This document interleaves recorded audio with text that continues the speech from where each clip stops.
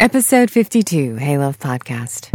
I left the church pretty angry. When I came back into the church, as I began to understand warfare and that my heart was in a war, it helped me to explain. It helped to explain to me a lot about why my life felt so disappointing and unfulfilling. And I began to really understand and have some tools to fight back and start to take my life back. Welcome to Hey Love, engaging you, the reflective woman, in soul care, spirituality, and social spaces through the grid of God's grace. Here, it's all about relationships.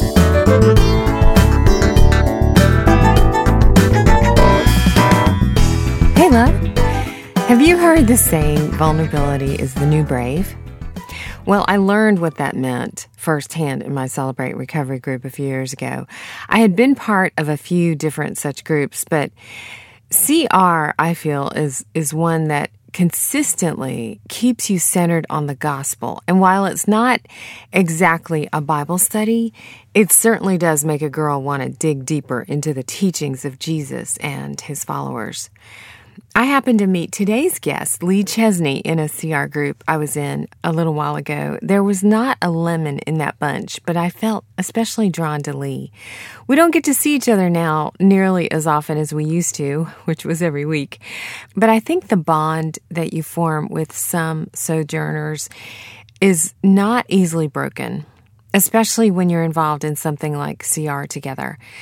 Lee and I liken the recovery process to wading into deeper waters, being wooed and coaxed all the way by the Spirit of God. Are you familiar with Celebrate Recovery? If not, it's something that I think every human can benefit from. We've all got something we're recovering from, you know?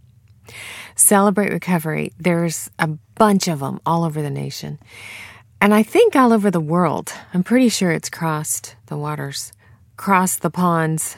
You know, typically in a recovery group like CR, you don't really talk about other people. You especially don't use their last names. But Lee gave me permission to share that I was in a group with her. So we're cool on that.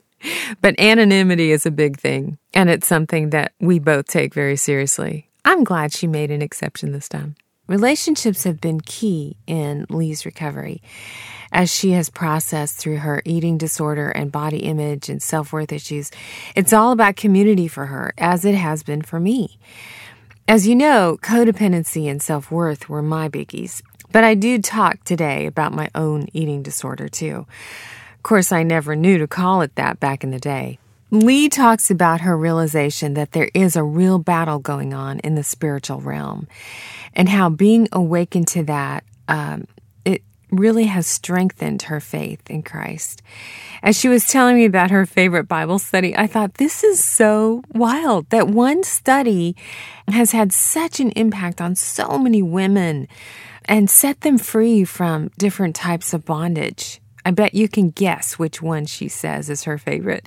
Out of all the women I've interviewed over the last couple of years, I'd say half of them, maybe a third, say this study is their favorite. It's their number one. It's amazing. Lee shares her philosophy on being present in the moment, which she calls when-then syndrome. I think it's a great adage to live by in the new year. She's going to explain that in a minute. Lee's answer to the soul care question, what do you do to encourage yourself? The way she answers that question rings of a rare kind of healing and freedom that is so inspired. And it makes me crave cheesecake in a big way. Lee kicks us off talking about the loneliness she felt as an only child in her family. You're going to appreciate her honesty. Meet my friend, Lee Chesney. Yes, it was actually, I'm most challenged by this question. Most of my memories growing up are of myself with other adults.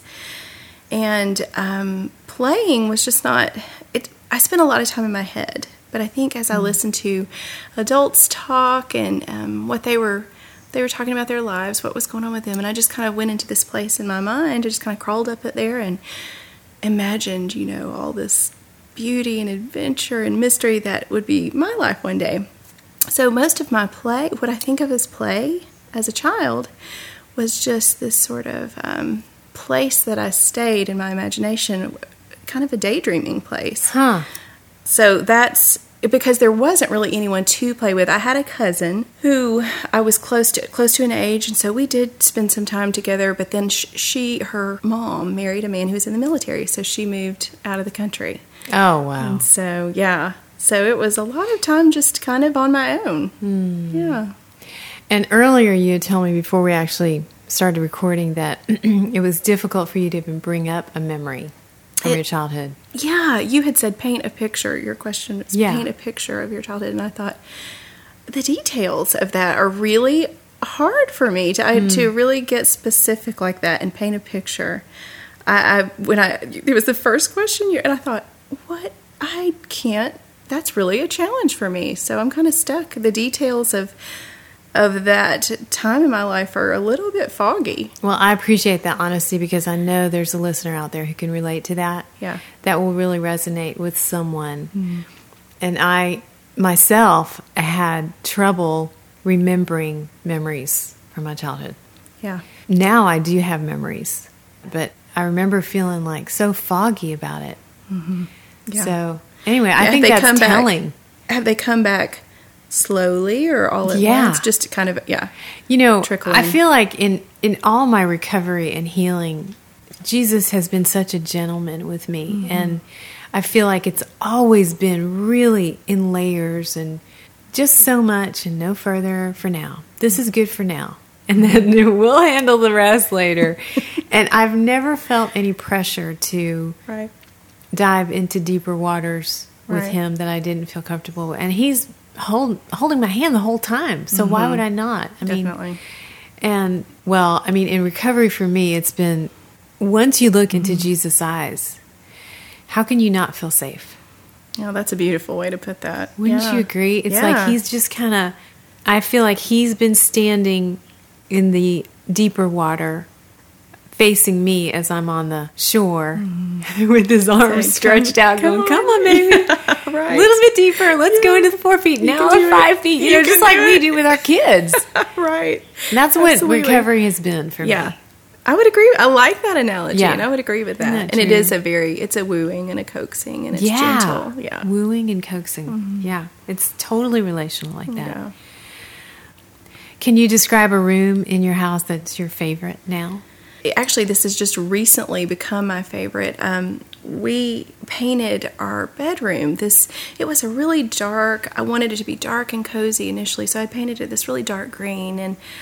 And so last fall, I just decided that is just dark in here, and it's kind of a downer. So we came in and painted it this really pretty shade of lavender, which I was kind of like, this is kind of little girl. But the interesting thing about that is that in this recovery process is kind of coming to a place where I am a little girl with him, where it's just so it was a sweet way to tie that in. As I kind of had that realization as I was painting, I was thinking, gosh, this kind of I've got a 7-year-old daughter, and her room is purple.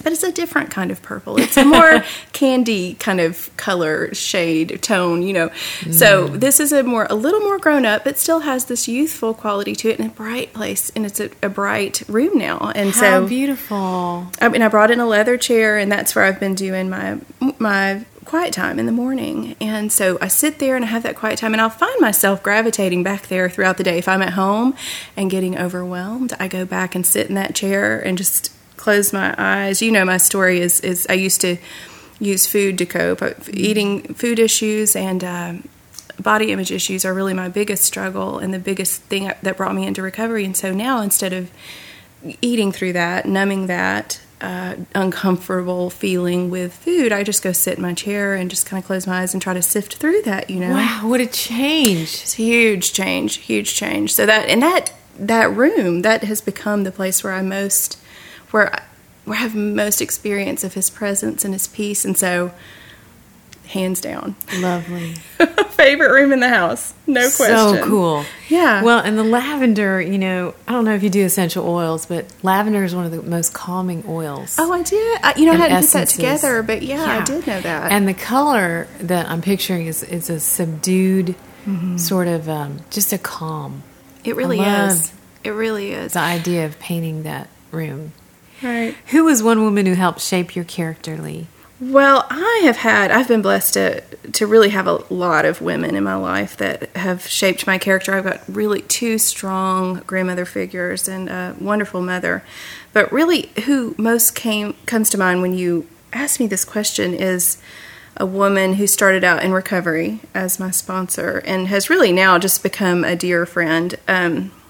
God just brought this woman into my life who was able to just speak such hope and truth and just peace into a season that was so difficult. And she helped me understand that I didn't just have to survive that period, that it was really a time that God was calling me to thrive and to learn and to go into the pain of this season and just come out more than a conqueror, with plunder, with gifts. Amen. And it has been such a to have her. I mean, I'm just not sure what it would look like had she not been put in my path. I have a feeling it would have been a very different outcome. So, just so grateful. They either wouldn't have changed or it was going to spiral out and get worse. So it was either way, neither of those things would be good outcomes. So now I feel like just to come out on the other side of that difficult season with really gifts is, I think, astonishing is not too strong a word. It just kind of blows my mind when I look back on it. The resources that I've gotten from recovery, and in those resources I'm including her and the community that comes with recovery. I just don't know how I would do life without those things anymore. So you would say that relationship has been really key in that healing? Absolutely. I do not, like I said, I don't know what this would have looked like without that. You had asked about sistering in your...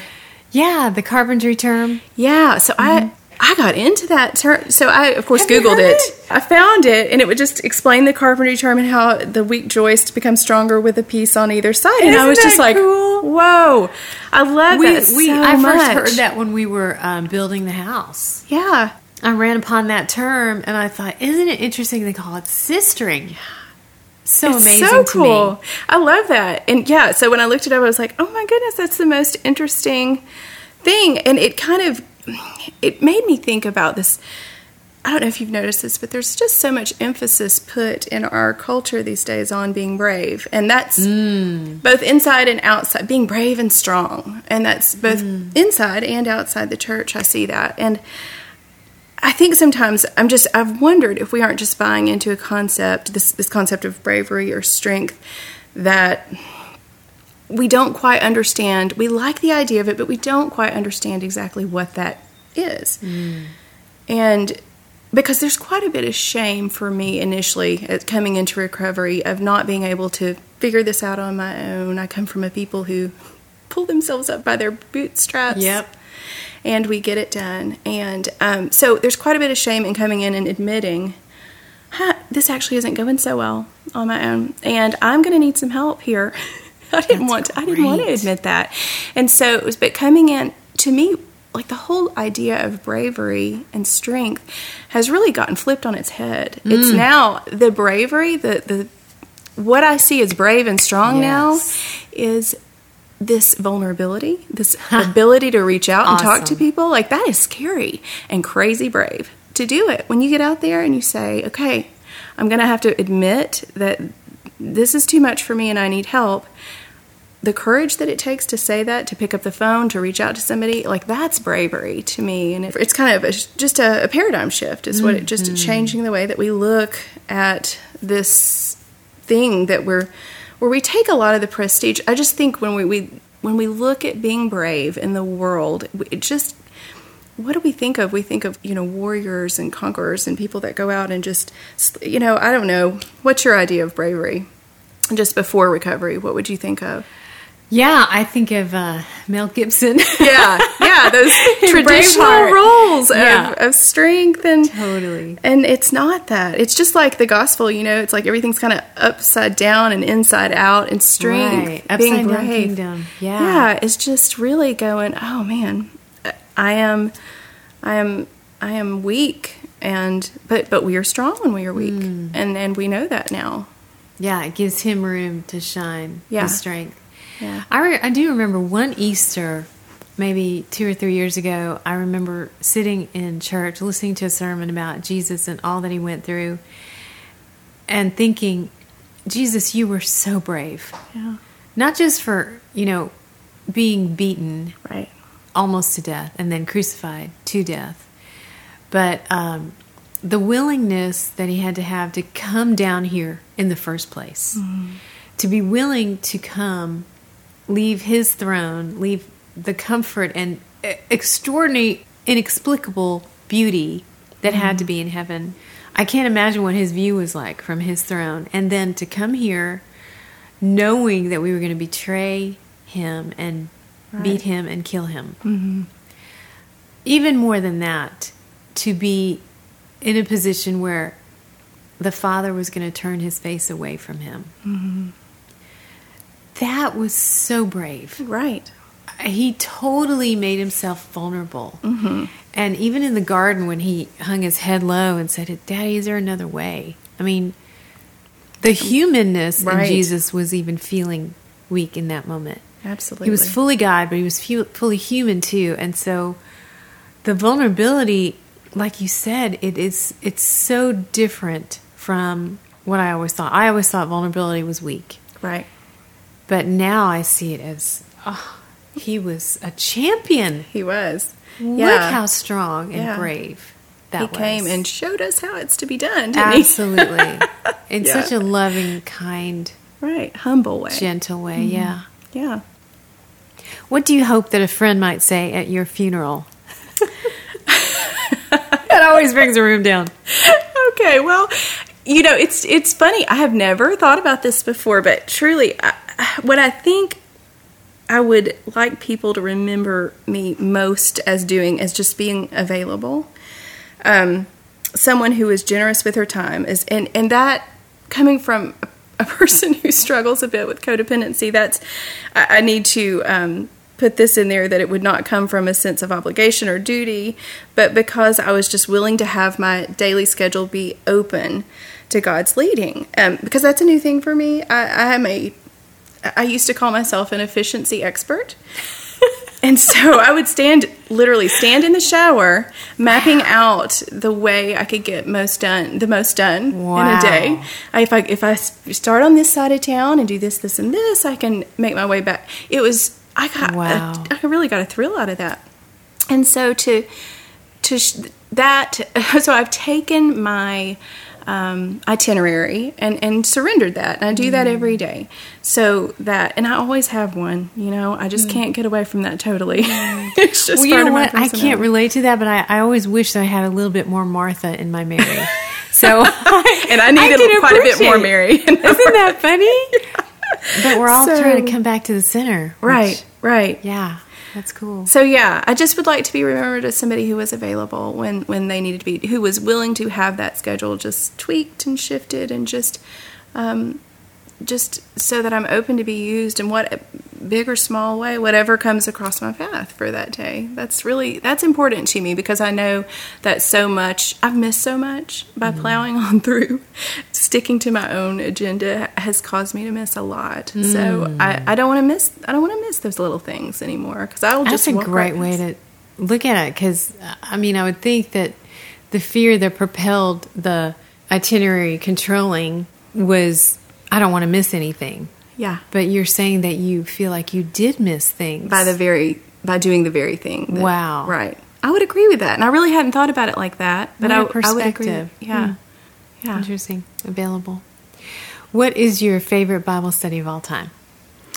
Well, I have to admit, I have not done a lot of Bible studies. I left the church pretty angry in high school, and I did not come back to the church until I was pregnant with my first child. So I have really only been back as an adult who would be at the age of, most people do Bible studies as an adult. I guess there are some kids that do it too, but that I was not one of those. And so when I came back into the church, I've been back about 8 years, and the one that I hands down, easily my favorite is Breaking Free by Beth Moore, Oh, yeah. which I've done twice. Love that one. Yeah, it's a good one. And it came across my path during a time when I was just beginning to come with terms with the profound influence of Satan's lies, of his lies in my life. And the spiritual battle that is raging all around us. I mean, I was just absolutely captivated with the concept of spiritual warfare. And it helped me to explain to me a lot about why my life felt so disappointing and unfulfilling. And as I began to understand warfare and that my heart was in a war, I began to really understand and have some tools to fight back and start to take my life back. And so that study is just really, it's got a special place in my heart. I'd like to do it again. I actually was just talking to somebody the other day about starting it and just going through it. It's an intense one. It's a good one. I remember that. Yeah, but I think, we could all stand to do that. Probably stand to do Breaking Free every 2 or 3 years. Yeah. Well, I have one that's kind of like that one, Gospel Transformation. Oh, I haven't heard of that one. I've done that one now 5 times. Have you really? I have. Oh, maybe I should do that one And next. I think, that's the kind. It's kind of like a Breaking Free in that every year I do it, it's somewhat different. Right. Because it's fluid. I mean, there are different life circumstances naturally every year in my life. So it's like the Word being alive and active. Not that this Bible study is the Bible, but I feel like I learn new applications every time. Oh, that's great. But I could see doing Breaking Free like that, too. It may be like that. Yeah. I did it twice during that season, or it may have been 3 times during that one season where I was just like, wow, this is good stuff. But I haven't done it since I've been through. Now it might be interesting to go back with some different tools and some different resources and see what's Whole there. new perspective. Yeah. And what you said about doing Bible studies as an adult, I came to the church late in life. I grew up Hindu, and when I joined the staff of the youth group at my church, it was basically so I could learn the Bible. Because these sermons that I heard on Sunday mornings were so over my head. I was like, I have no idea who Jacob is and why you keep talking about Abraham. And all these names were just foreign. It was a different language. So I thought, well, if I help with the youth group, maybe I can learn some of these stories. So I'd come in so overzealous about some story I read, and these kids would look up at me. There were some 8th and 9th graders, and the girls were just like, oh, Miss Carthy, you are so dramatic. We've heard the story of Noah for 10 years. It's nothing to them to hear these stories. And I was just fresh so blown away. Oh, that's Listen so to this, you guys. I was so overzealous. So that was, I remember thinking, there's just nothing like this. This Bible is just amazing. It is. It really is. And it's so nice when somebody's coming into it for the first time. I did hear all those stories as a child, but I had, a lot of it, just having a different perspective as an adult, you don't realize how rich, the richness of nobody this. Can make those stories up. No, that is really good Isn't that true? Stuff in there, yeah. Tell me, what drew you back to the church? You said that you had been away for a while. So probably, I'm guessing, I had been married about 10 years. And so what I noticed is that I was kind of getting to a point where something had to give. I had really, and it was before I really understood what had happened. And what had happened was that I had just really, I had a head full of lies. And I just had taken them and taken myself into isolation. And I was just letting those lies grow and really nurturing them in a lot of ways. And so... What did that look like? That looked like... So my issue is food. So as I began, I spent years and years and years starving. And there was a safety in the starving. There's a sense of safety in the starving. There is comfort in the starving. But something happened. It wasn't sustainable for me. So I was very, very thin throughout all of my college years, and I just didn't eat very much. But then It was like a switch flipped. And so... It was right around the time I was getting married, and I went from one end of the extreme to the other, which looked like binge. It was binge eating, and it was just going to a place where I just felt like I was almost making up for lost time. Wow. And so in that place was just, as you can imagine, a lot of shame, and my scales became this sort of instrument of torture, because I used to get on it, and I would, if the number was the right number, if it was appropriate, if it was the one I deemed acceptable, I was, and that's where the safety was. So as I watched that number climb, I began to feel really unworthy and really began to hate myself. And so I began to use my scales as this sort of instrument of torture. And the mirror became this place where I would just look at myself and just almost like penance. Like I would just look in the mirror and just it would be proof that I was just a failure as a woman.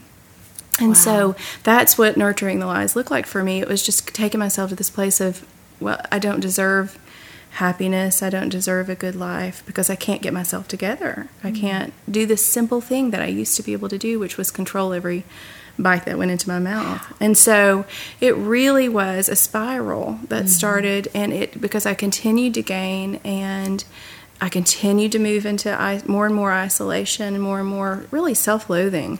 And probably in the darkest time, I had actually gotten to the point where I was experiencing anxiety if I left my house. I was starting to feel afraid to drive. So I knew it was coming to a point where something was going to have to give. Like I was reaching a bottom. Yeah. And that's when I started to really sense a wooing back. Isn't that funny? Wow. Kind of out of nowhere.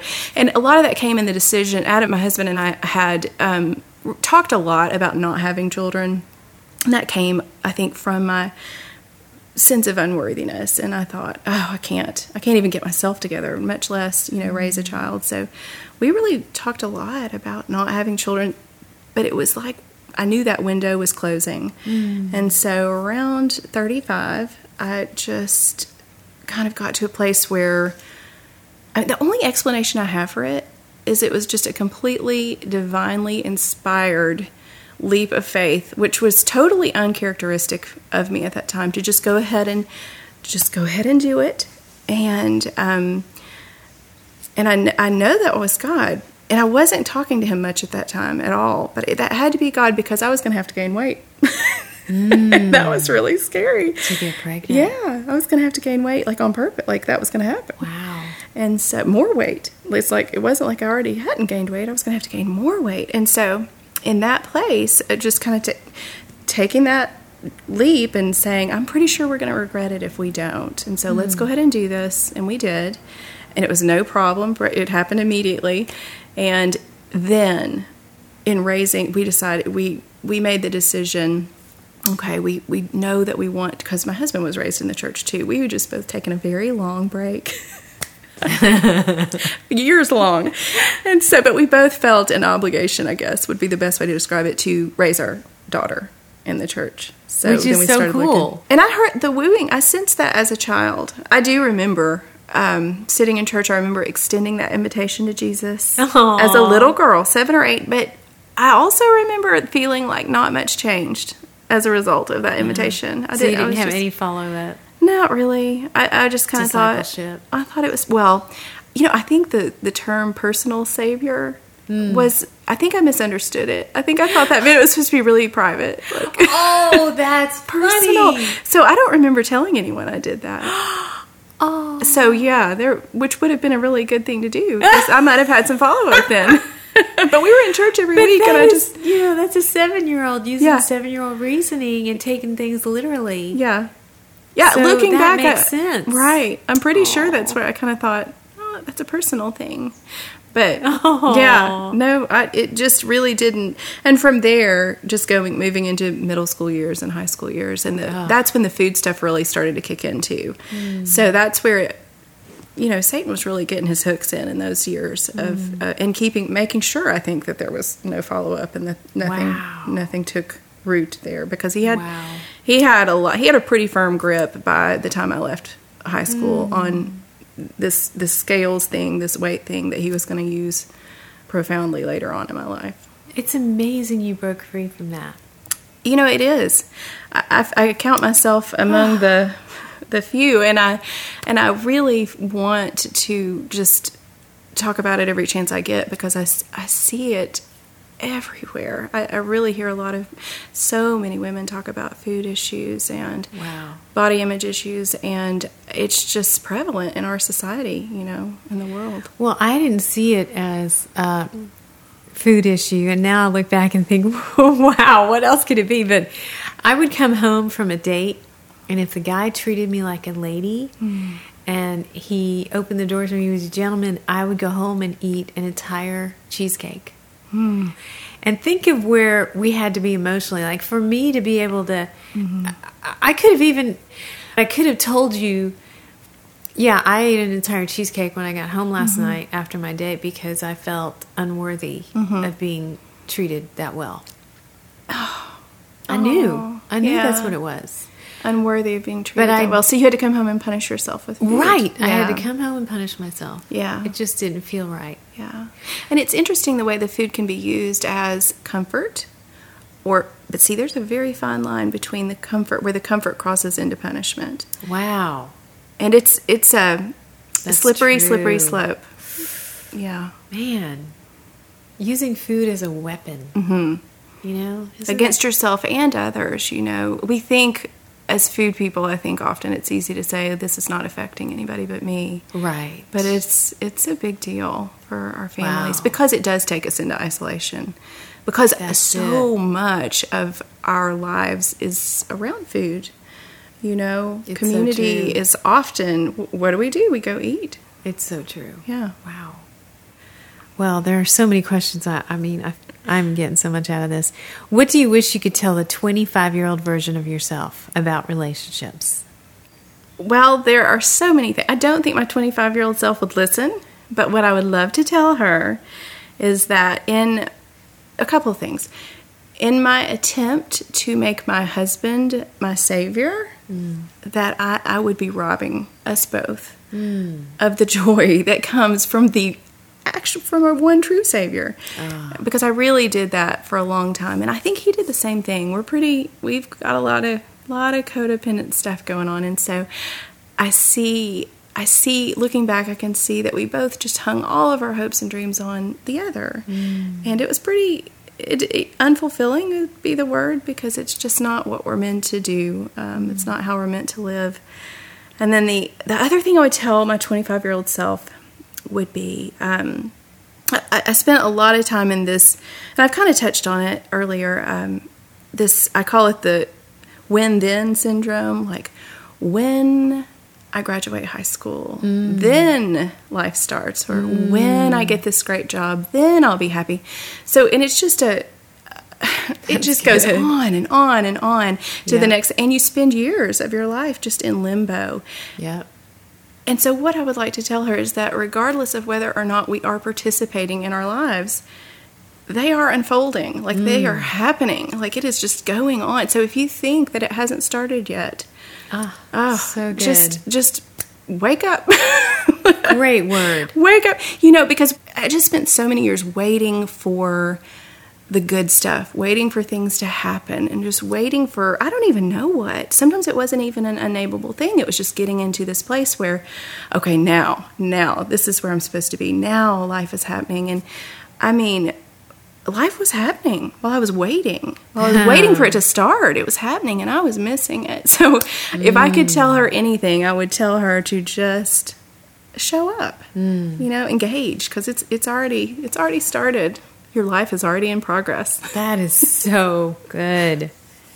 I wish I would have heard those words 20 years ago myself. Yeah. Describe your relationship with yourself, and specifically, what do you do to encourage Lee? So I love this question because the answer is so different than it would have been just a couple of years ago. In a lot of ways, I'm in a season of really just getting reacquainted with myself. I think when we live in isolation, it really hinders our ability to see ourselves clearly.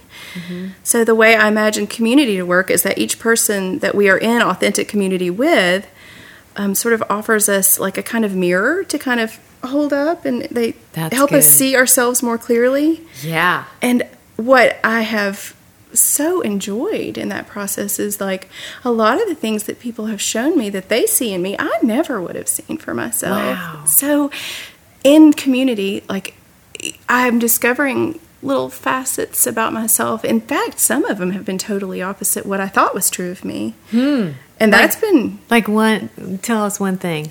Well, one big one that's kind of been a recurring theme is I always felt like I had a really tough time articulating my thoughts, a really tough time being understood. I always felt like I was confusing. You're a great communicator. Well, see, you're doing it. You're mirroring back to me what I hear when I guessed that you thought that. And Isn't that interesting? And it's been such a redemptive experience to hear that. And you know what it does? It draws me out more. When I hear that, I think, oh, enough people are telling me that maybe it's true. And so I go further into that, and I have more to say, and I will talk more. And so it just kind of draws us out. So, yeah, it's just this process. I love the process of getting to know myself. And your question of what specifically I do is, it's a lot of different things. I make jewelry. That's kind of my creative outlet. I read books, and I've kind of started it's all different. What it is, it's all different versions of being still is what it really is. It's just different. It looks different, but it's lots and lots of being still. And to me, that is soul care for me. Just figuring out how to be still and quiet and get my thoughts are just, oh my goodness, they're all over the place usually. So it's just kind of reining all that in and getting centered and being still. And my absolute favorite thing to do for soul care because of my food issues is, and I try to do it once a week. Sometimes I do it more than once a week. And that is get a big dessert and and a cup of coffee and just go somewhere, in a restaurant or something and just kind of sit and eat it and not feel. The beauty of that is that I can't remember. Before recovery, I can't remember eating anything, and that's healthy or unhealthy, without a lot of voices in my head, a lot of shame, a lot of guilt, a lot of fear. But now, like I can go have the biggest piece of cheesecake you have ever seen and eat every bite of it and feel only gratitude and pleasure. Aww. And it is such abundant living. Complete turnaround. Yeah. Complete. And what I hear you saying is before it was done in isolation and shame and hiding. And as punishment. Now, as a punishment. And now you can sit in a restaurant with other people. In the light. And eat and enjoy. And it feels like the richness of it.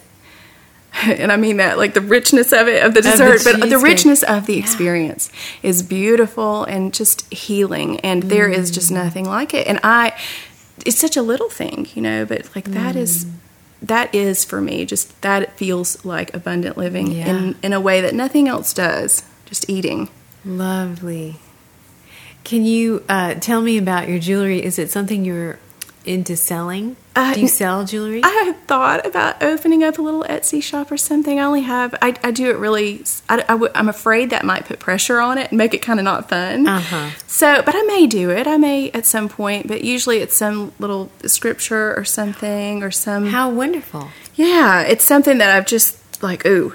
Do you ever feel like, I remember thinking specifically, I love that verse so much, I just want it on my person. Like, yes, I have. I want to wear that piece. In fact, I have an idea that I want to talk to you about after we're done recording here. Yeah, that's awesome. Yes. Yeah. But I don't want it to feel like pressure, so I'm trying to figure out if you can help me design something. Okay. And we could hire some hands to actually implement and carry out the thing I'm envisioning, then that could be really fun. Yes, it could be really fun. It's one of my favorite things to do. And I think as long as I'm having fun, it won't be pressure. Nice. I love the concept of wearing the word. And that's just something that I feel like there's a lot of power in it too. I had I will make bracelets or necklaces for specific things to go into, like, if something is going to be intimidating for me, I will make a bracelet for it to help me remember. How cool. Yeah. What, like with a scripture verse on it? Mm-hmm. Yeah. Awesome. Because a lot of times you can hold, like if I make necklaces are usually long enough that I had a meeting I had to go to. It was going to be a little bit a little bit intimidating, and I held that thing under the table. I love it. It's kind of like smooth stones or something. Yeah, it is kind of like that.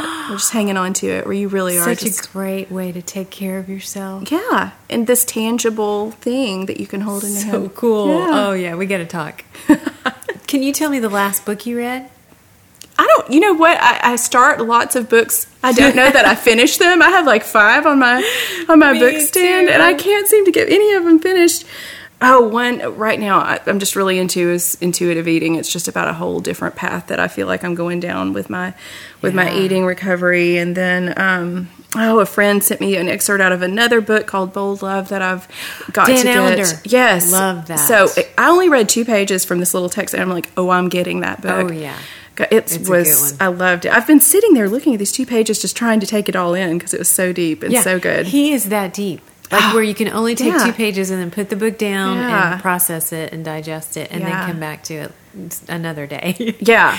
It's that good. Yes, it is. There's so many. Like it's like I can't get enough of it. I just can't get them all fit in. But probably my favorite one has been the John Eldredge books, and the Waking the Dead is probably my favorite of those of his that I've read so far, and it's just kind of introduced me to the concept spiritual of warfare. More of the spiritual warfare thing. Yeah. I'm just captivated by that whole concept. It's just fascinating to me. So neat. Mm-hmm. Share a recent redemption story. You kind of did do that. I have done that, and I've had a lot lately. I think the thing about it's like you get a little recovery, or you start to get some momentum, and it seems like God just gives you more, like, we're going to work on this area now, and now we're going to work on this area. And so I shared earlier that it's been a difficult fall. Fall was specifically a difficult season for us, and so really had to do a lot of heart work and explore a lot of forgiveness in our marriage. On both sides, we had some deep hurt and some deep resentment, and so as we went into that, I had to kind of look at amends, as we call it in recovery, or forgiveness, and go deep into that in a way that I really hadn't done before. And so that I really love what came out of that process, and there's a lot of healing. I feel like the forgiveness that goes into these stories of redemption, that part of our stories, where we went in this difficult season was in a place of really exploring the idea of forgiveness. And that expression, to err is human, to forgive divine. Like, I just believe that's true in such a literal way, that it's just a divine process that we cannot do. You hear people say, well, I'm just not ready to forgive. And I just don't think we ever are we? Good if point. anything ever violates this internal sense of justice that we all have, like, we'll never in our flesh be ready to forgive. So it's almost like, what a blessing to forgive, because we get to partner so closely with God. And that's where I feel like I've landed on this. And so we forgive because we are supernaturally empowered to do so. And it's just how lucky I am to get to forgive, how blessed I am to be able to do that, because I know it's not something I'm doing on my own. I could never, and he could never. So it's a supernatural thing. Yeah, absolutely. Yeah. Awesome. When is the last time you felt joy from head to toe?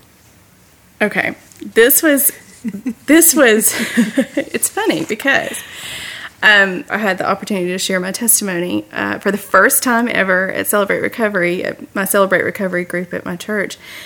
And this thing had been on the calendar for months. And so in the days leading up to it, of course, I got really nervous because I have zero experience speaking in front of, I have not so much as given a toast at a wedding. Wow. So it was terrifying. And so I stood up. So it was time for me to, we'd gone through worship and I could just feel myself. My hands were sweaty. My mouth had no saliva. I was just going, oh, Lord, please get me through this. You got to do it because I can't. Aww. But I stood up and after I read for a couple of minutes, I realized I was actually pretty comfortable. Aww. And the more I shared and the deeper I went into my story, the clearer it became to me that I'm really passionate in the sharing of this part of my life, because so many women struggle with it. And I thought, well, I wonder if maybe this really could be helpful for someone. And in that realization, I was thinking in that moment, so cool. What is this foreign feeling that I have? What is this feeling? This isn't nervousness. This isn't nervousness. And later on, it came to me that it was joy in the sharing of that experience.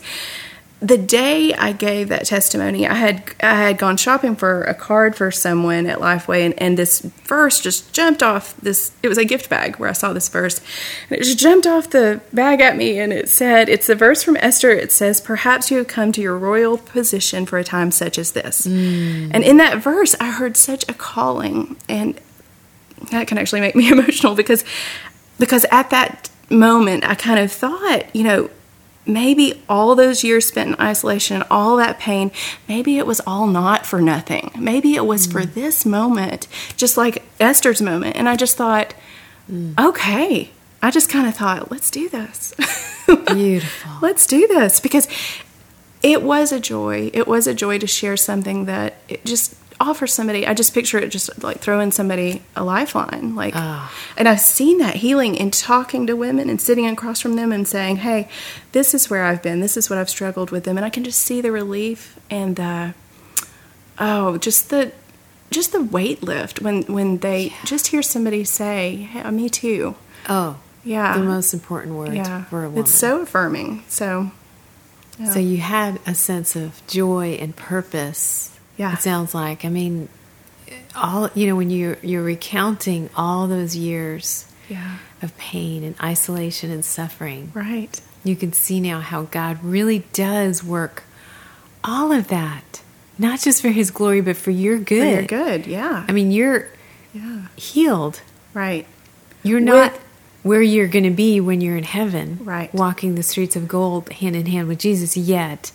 But this side of heaven, we can experience healing. Mm-hmm. Oh, yes. And wholeness. I think we kind of get to an earthly kind of promised land. Beth Moore talks about that, I think, in the Breaking Free study, where we have a promised land in heaven. Of course, that's what the big picture is. But here, in this life, we also have the option to go to our promised land here and to live in that place of our true authentic self, of our true calling, and not being afraid to speak our truth. And that's it's brought such a, like I said before, a richness and a sense of adventure to my life that I'd always kind of dreamed about, but I wasn't sure what that was supposed to look like. It's kind of like what we talked about earlier with the bravery and the strength. Yeah, that's what I was thinking. So the adventure, I thought it meant that I was supposed to go, I thought I was going to be a missionary. I thought I was going to join the Peace Corps. Well, no, not exactly. But I find myself on a very real mission field, as it turns out.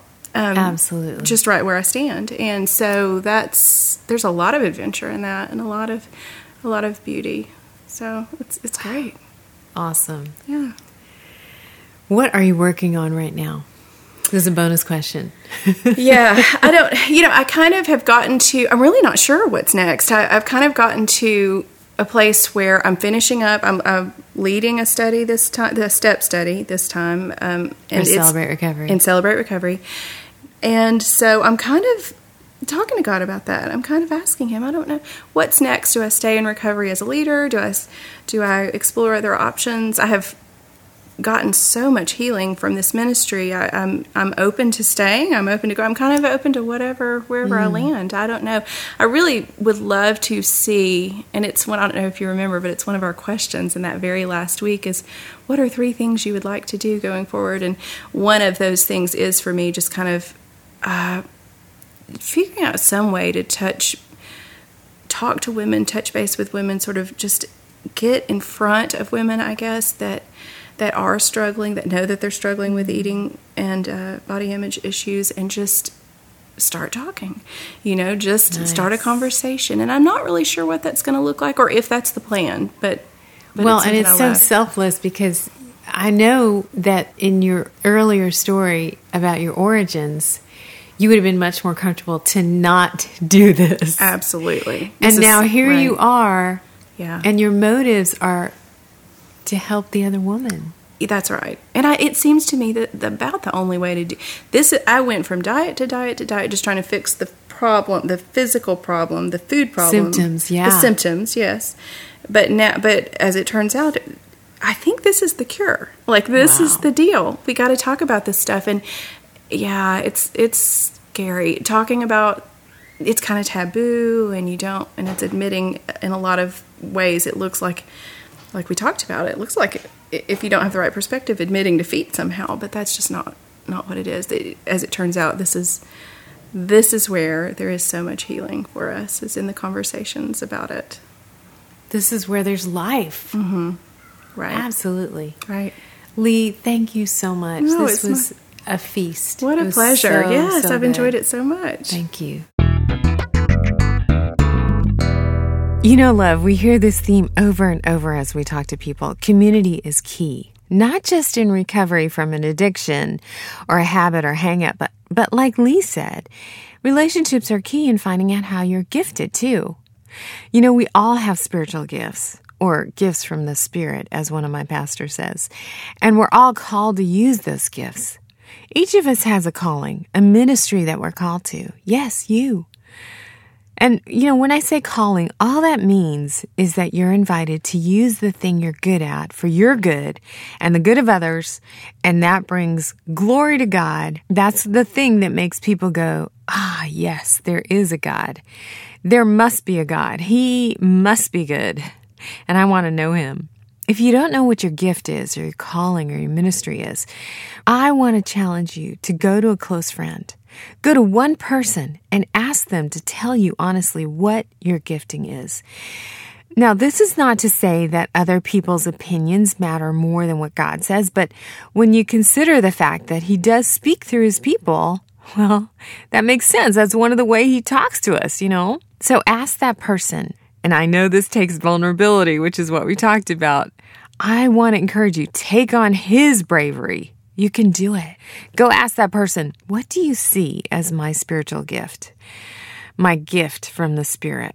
And if it makes you feel better, love, you can offer to tell them what you see as their gifting too. There are spiritual gift inventories that you can take online, but do ask a friend first. I just think that human element is getting to be kind of an often overlooked treasure, you know? That statement that Lee made, to err is human, to forgive divine, I think that was Shakespeare. I'm pretty sure. Wasn't it? Correct me if I'm wrong. But it's so true what she says about it being a supernatural thing, a miracle. It reminds me of another thing that the same pastor says. It's Eric Hoffman, and I find myself quoting him all the time on here. Eric is the one who helped me reframe spiritual gifts as gifts from the Spirit. And also, he's the one who helped me redefine what supernatural means. When somebody's hurt you or crossed that line, it's a supernatural thing when you forgive them. Nothing less than that.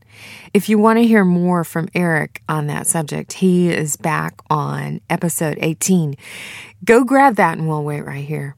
Actually, I'll link to it in the notes so you don't have to remember it while you're running around returning things, all those bags in your hands. Lee has done a lot of heart work. In the interview, she confesses the fear that she experienced as she spoke to a group of people. And now, since the recording of this interview, she has become one of the leaders in that very ministry she was talking about. And she now actually stands in front of the larger co-ed group regularly and takes great joy in it. I was on the phone with Lee the other day and I was thinking, this girl is on fire. She has been experiencing her earthly promised land in every sense of the word, from what I see and hear in her voice. But she wanted me to be clear on this one thing. When she talks about her promised land, that in no way means that she's arrived or is done with all her recovery work. Not at all. In a way, we're all in some kind of process of recovery all our lives because we're still here. Till we get to the ultimate promised land, really. But the concept of promised land does have profound applications in our earthly lives, even now, as Beth Moore says. By the way, the study where she expounds on this idea of promised land is actually found in the study called Believing God. Lee updated me on this. It's the one that came right after Breaking Free. We'll link to both studies, Breaking Free and Believing God. Both of those have just been so life-changing for me as well as Lee, and apparently every other woman who breathes. Here's another quote from Beth's Believing God study. In essence, your promised land is the place where you're abiding in Christ. You're living out what He's called you to do, and there your theology merges with your reality. Those of you who remember the 5-statement pledge of faith from Believing God, say it with me. God is who He says He is. God can do what He says He can do. I am who God says I am. I can do all things through Christ. God's word is alive and active in me. Good job. Hey, we got another review. Oh, you guys are responding to my songs. You're doing it. You're leaving reviews. Probably so you don't have to listen to me sing anymore. So funny. Take it away, Blair. We're going. I probably should read this. This review is by Batik7394. Batik or Batik? I think it's Batik. Batik7394.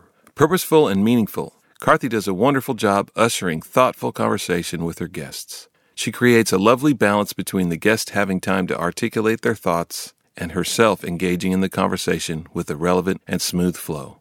The transparency and vulnerability opens a door for connection, not only between her and the guest, but for the listener as well. Aw, that's nice. That's very nice. Why can't I ever say nice things like that? Good job, Beta. Well, that's it for now. Write me on Instagram or Facebook. Stay in touch. Hey, we'll see you next year. It's going to be season 4. Woohoo! Till next time. Bye, love. My thanks to the heroic, handsome, most talented rock star, keyboard player, producer, engineer extraordinaire, and my best friend, Blair Masters, for setting it all to music. And thank you for joining us. Come on back, and we'll talk more about how you can find your happy by living life more connected.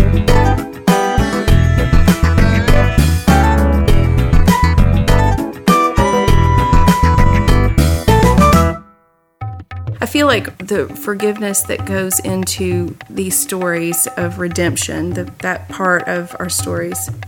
Am I answering this question? Absolutely. Am I? Okay. I'm like, wait, did I just go off on a tangent?